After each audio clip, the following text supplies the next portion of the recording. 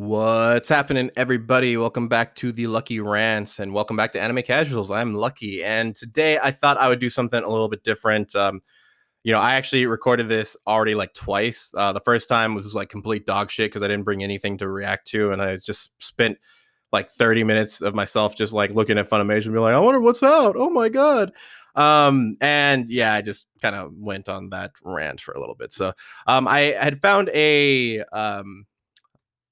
list that I thought was going to be kind of cool. And I'll link it in the description as well if you want to check it out with me.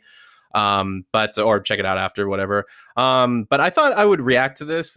It's called 10 Reasons Why Anime Nerds Are Highly Satisfied in Life by Kayla Matthews. And I had actually already gotten to 3 before I got interrupted, and then I had to stop because this is like all one take. So I'm trying to make sure that I don't disengage you guys too much, because that's pretty stupid. So let's go like straight into this because I made it to about number 3, so I know what a lot of these are. I'm sorry, I know what 3 of these are, but I didn't. Maybe I'll find something else out. Who knows? But number 1 is they're immersed in vivid colors regularly. So so 10. So I first off, let's go with the title. Actually, you know what I didn't do last time was I didn't go too much into the title. So 10 Reasons Why Anime Nerds Are Highly Satisfied in Life. I don't think that's completely true. I think you could say satisfied. Highly satisfied is very subjective, and even satisfaction is very subjective, right? At that level. So maybe by the end of this list, I'll be convinced. But I'm gonna say that I don't completely agree with her premise or with the notion that. I'm not saying that there aren't some great people that are just super satisfied with their lives and all that kind of stuff, but I'm gonna say that that's a little bit of an over exaggeration or hyperbole on her part. But let's keep going with it. They're immersed in vivid colors regularly. Let me read a little bit of it, but I don't want to spend too much time just reading her own words. I'd rather you guys just go see it. But many anime shows have distinctive art styles and incorporate colors in beautiful and vibrant ways. And she actually does.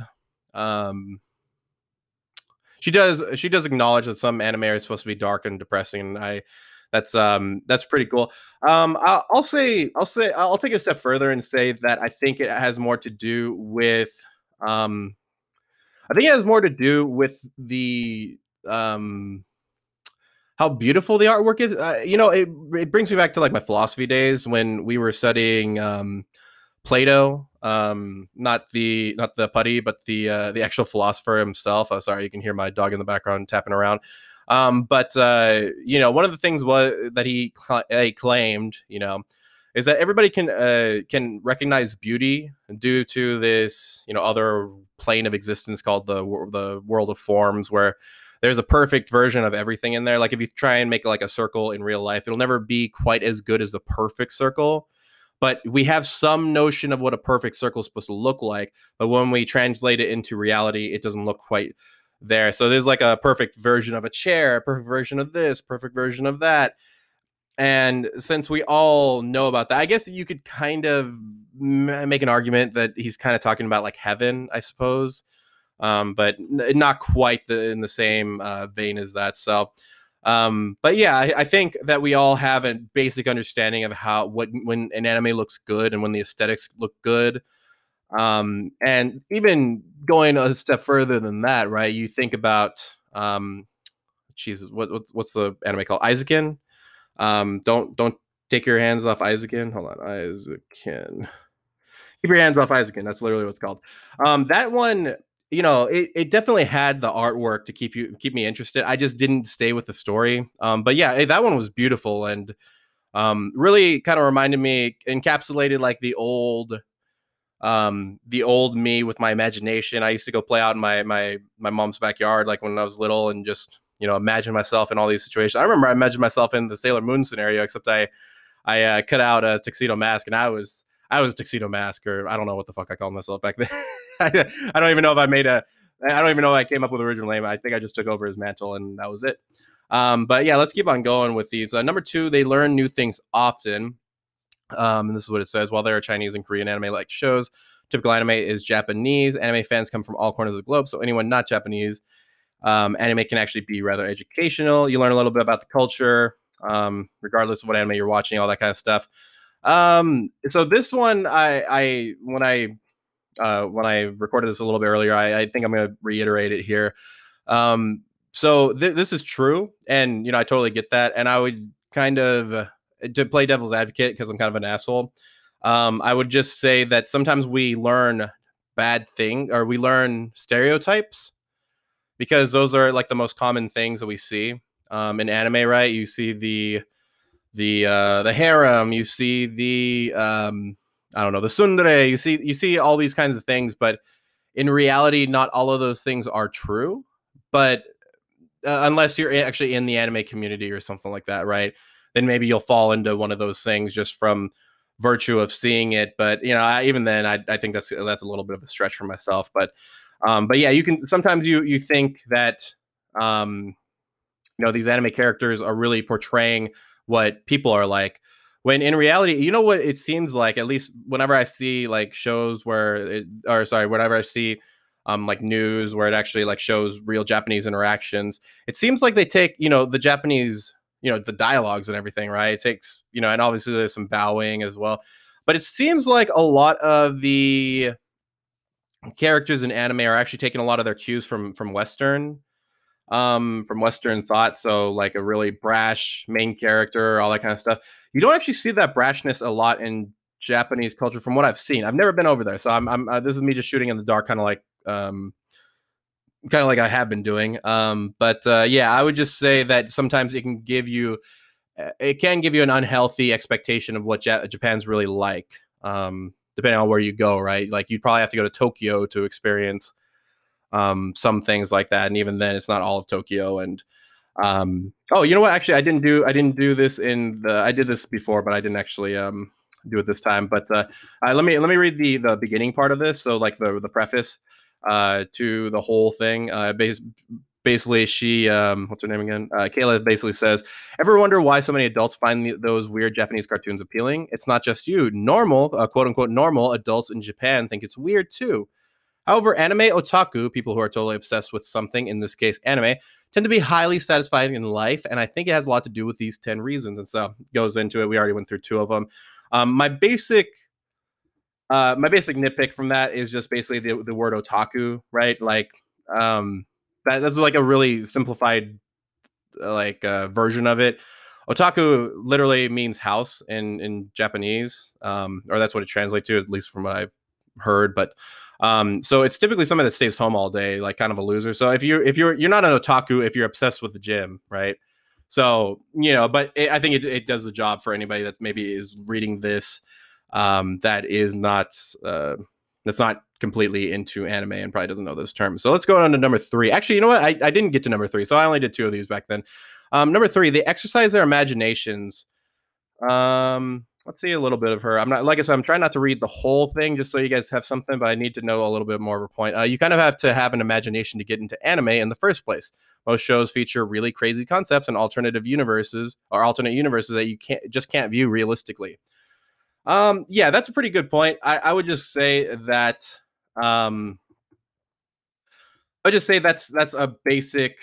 That's not in particular. That's not really particular to anime. I think you can do that with any cartoon. Like if you think about Tom and Jerry, like, right, Cat going through all the shit that Tom does, going after Jerry, and Jerry being a freaking mouse that keeps on outsmarting a cat like continuously, for as long as he did. You have to suspend some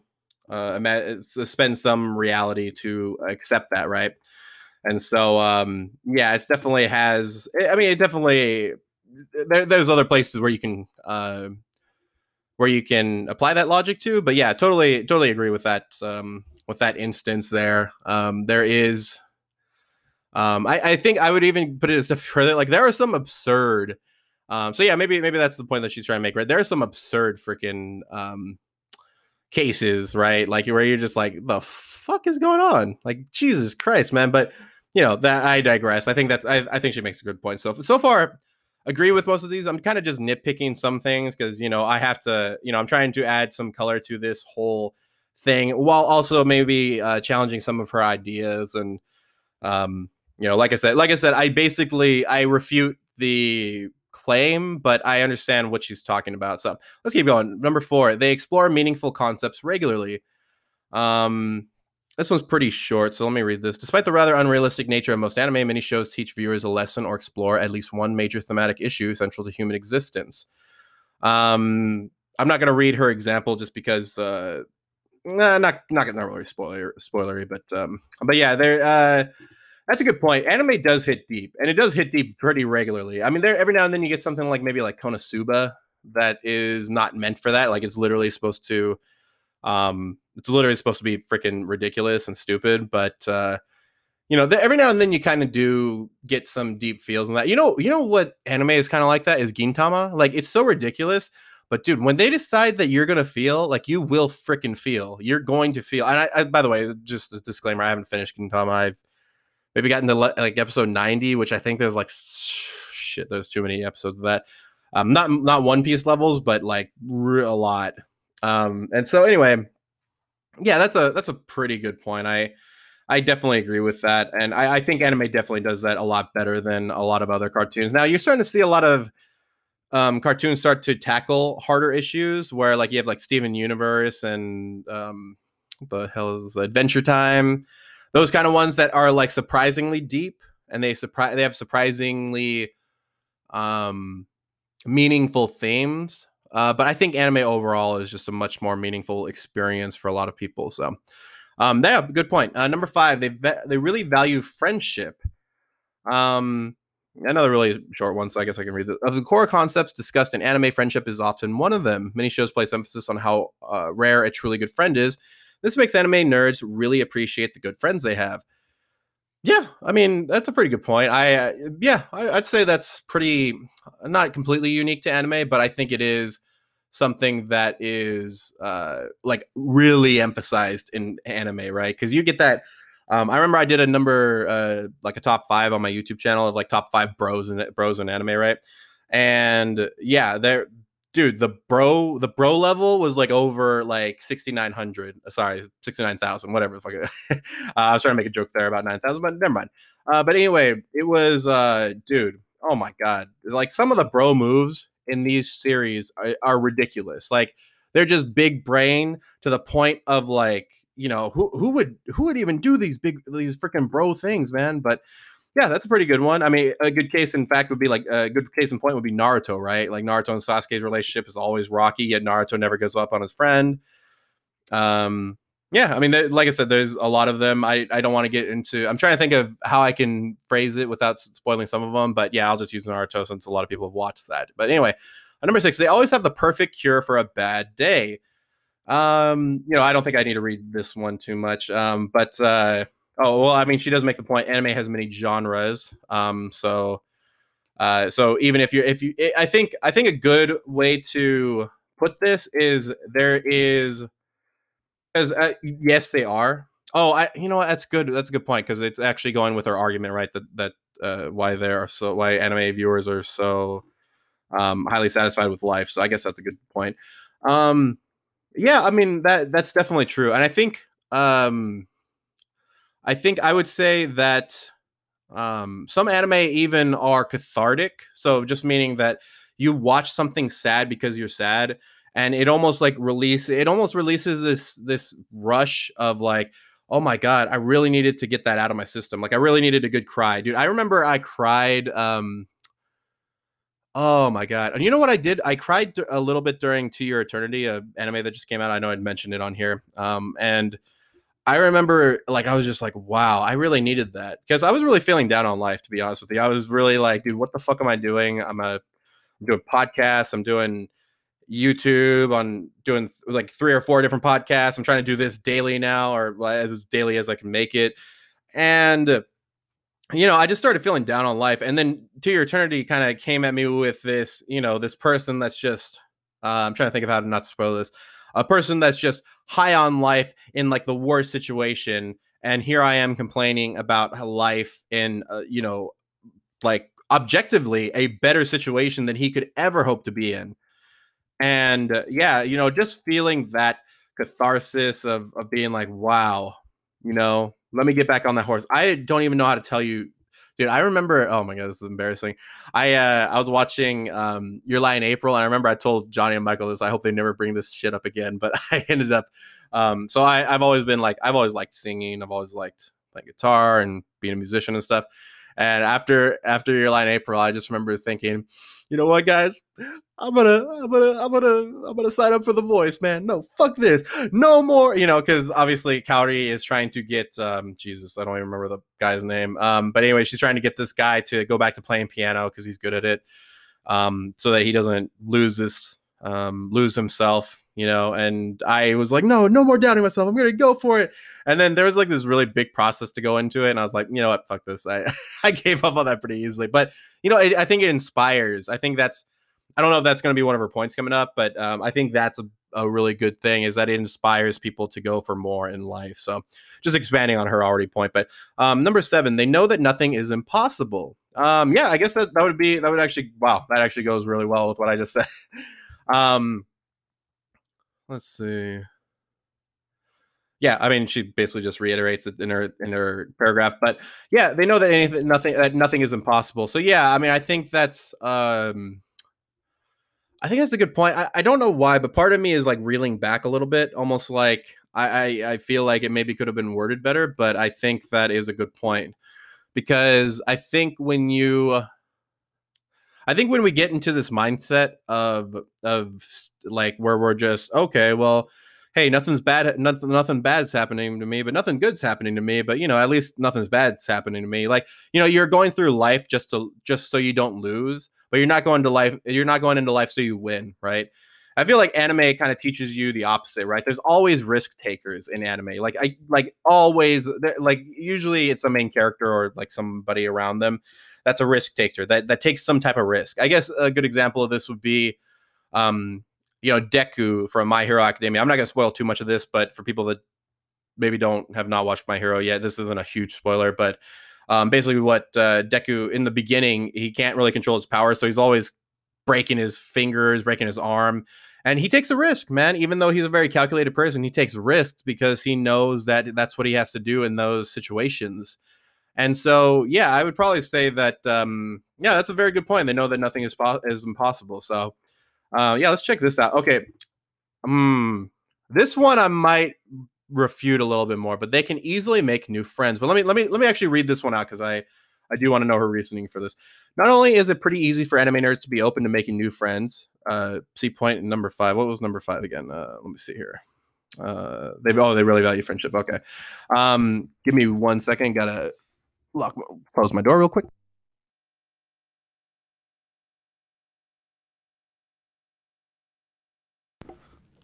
Sorry about that. Anyway, yeah. So the fact that anime values friendship means that you know you can, you also, I guess, by virtue, you tend to be open to making friends, I guess.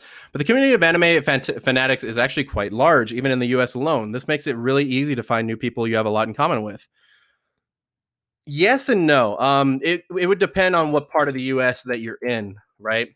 Usually, you can find them in major cities. So when I was in San Jose, yes, huge anime community over there, especially with we had like a fanime convention over there. We also unfortunately had the furry convention. Sorry to all you furries out there. I'm not really a big fan of it. I'm just not a big fan of seeing you guys out when I'm eating my burrito at a taqueria. So, but in you know, now that I'm in Austin, yes, there's a big anime community here as well. I don't know how big, you know, I mean, it's a pandemic. I haven't really been able to go out very much. But you know, I would just say that now they can easily make new friends. I don't know about that. I think you can make it. It's also like the quality of those friends, right? Like what are the qualities of or what's the quality of them, right? Are they just people that go to conventions with you? And even then, are they there for you? You know, I mean, I guess being a friend is subjective, right? But yeah, easily, I don't know about that. You can make easy. I think you can. I think I would probably put that into like they can easily make new acquaintances. But you know, I guess I'm kind of hypocritical here because me, Michael, and Johnny, we're kind of just friends, and then we all found out we liked anime, and then kind of went into it. But we'd already had some friendly basis, so yeah, I don't know how complete number 8 is. Like I said, I think this is the one I'm having the hardest time with. But yeah, I mean, yeah, I don't know. I think she's definitely got a point. Maybe I'm just nitpicking it a little too much, but yeah, let's keep on going with it. Number 9, they're comfortable with being weird. Yeah, this is definitely, and I would actually take this one a step further. We're also able to call out our own, like, our own BS, because when we, like, you hear me talk about this all the time, right? Like, I make fun of furries, I make fun of, we make fun of lollies, we make fun, all this stuff that really we shouldn't be completely embracing, right? But it's part of the anime culture. We call it out. So, um, let me see. And I guess like her point in this is anime nerds are used to being called weird, and many of us are actually much more comfortable with ourselves because of it. Yeah, I would probably say that. I would also maybe say that. No, I think I would agree with this point for the most part. I don't know if you can ever become completely comfortable with being called weird, right? I don't think it's like a complete, like, oh my god, I'm weird and all that kind of stuff. But I think it kind of goes in well with her number 8. So if you accept number 8, they can easily make new friends. Then you can also accept number 9, right? They're comfortable with being weird, because as long as you have a community, being called weird is not that big of a deal, because you have a whole community of freaking freaks, right? So it becomes a lot easier to, not be isolated, even though you're not isolated, right? Because you have a bunch of people that are cool with you. So let's get into the last one. They get to cosplay. I don't Okay, I guess let me read this one, because I want to truly understand what the hell she's talking about. One final reason that anime nerds are highly satisfied in life is cosplay. Cosplaying is when you dress up like a character from an anime, comic book, movie, or even TV. Yeah, whatever. It's kind of like, okay, cosplaying can lead to a greater life satisfaction because it's typically done with other like-minded people.